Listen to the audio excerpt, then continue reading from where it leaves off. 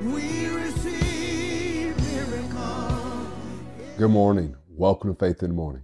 Something good is going to happen today, so expect miracles. Thank you for joining me today. Faith in the Morning exists to help you start your day with faith and encouragement, and that's exactly what's going to happen today. Well, let's get started with our 2023 Faith Family Confession. It's our Faith in the Morning confession. We start every podcast with it. You can find it in the description on social media, the Faith Plus app, or the show notes on Apple Podcasts and Spotify.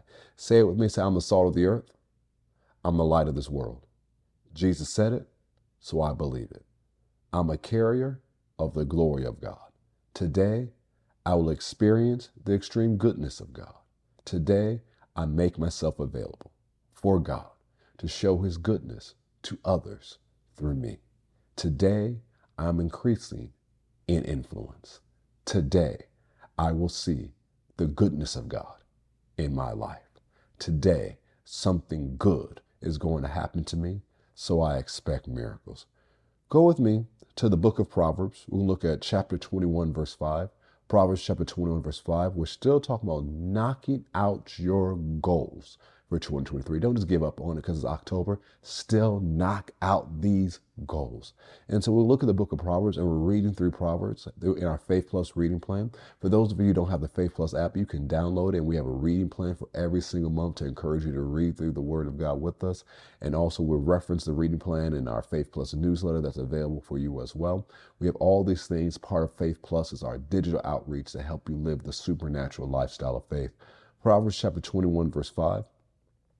I'm reading from the New American Standard first. It says, the plans of the diligent certainly lead to advantage, but everyone who is in a hurry certainly comes to poverty.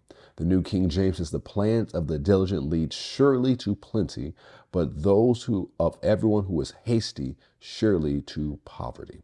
Amplified Classic Edition says, the thoughts of the steadily diligent tend only to plenteous, but everyone who is impatient and hasty hastens only to want.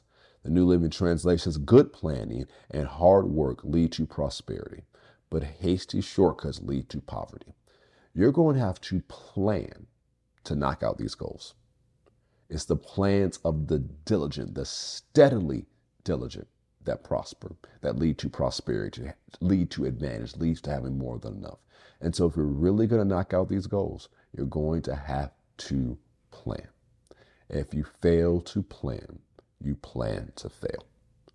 And so a lot of times you say, well, because I'm releasing my faith and I have hope, all these things are going to happen. But you're going to have to plan to get the work done. I've heard it said before, and I'll say it to you. How big are you willing to dream? How hard are you willing to work? Those two things go hand in hand. If you're going to dream big, you're going to have to work hard, and you're going to have to work smart. And part of working hard and working smart is planning. And we'll pick on with this tomorrow, but you're going to have a plan to knock out these goals. It's great that you've written them down finally, and you're releasing your faith, and you're working towards it, but put it in bite-sized pieces, because sometimes if we do this big goal, this big dream, this big plan, if we don't plan a pathway to it, we'll get lost or discouraged. And we talked about don't let discouragement rob you. And we said don't let lack of self-control rob you, lack of self-discipline rob you. Plan to knock out these goals. And the thing is, when you knock out these goals, yes, go to the Lord and pray. Okay, give me some wisdom how to knock out these goals. But what also helps you knock out these goals is sharing your plan with somebody who'll keep you accountable so that you can keep going forward and growing in the things God has for you. We need you to knock out these goals because the dreams God's put in your heart, what he's called you to do, calls all of us to get better together. Well, thank you for joining for Faith in the Morning. I look forward to seeing you tomorrow. If you haven't already, subscribe to us on Apple Podcasts and Spotify. We're so glad that you're a part, and we'll see you next time on Faith in the Morning. God bless.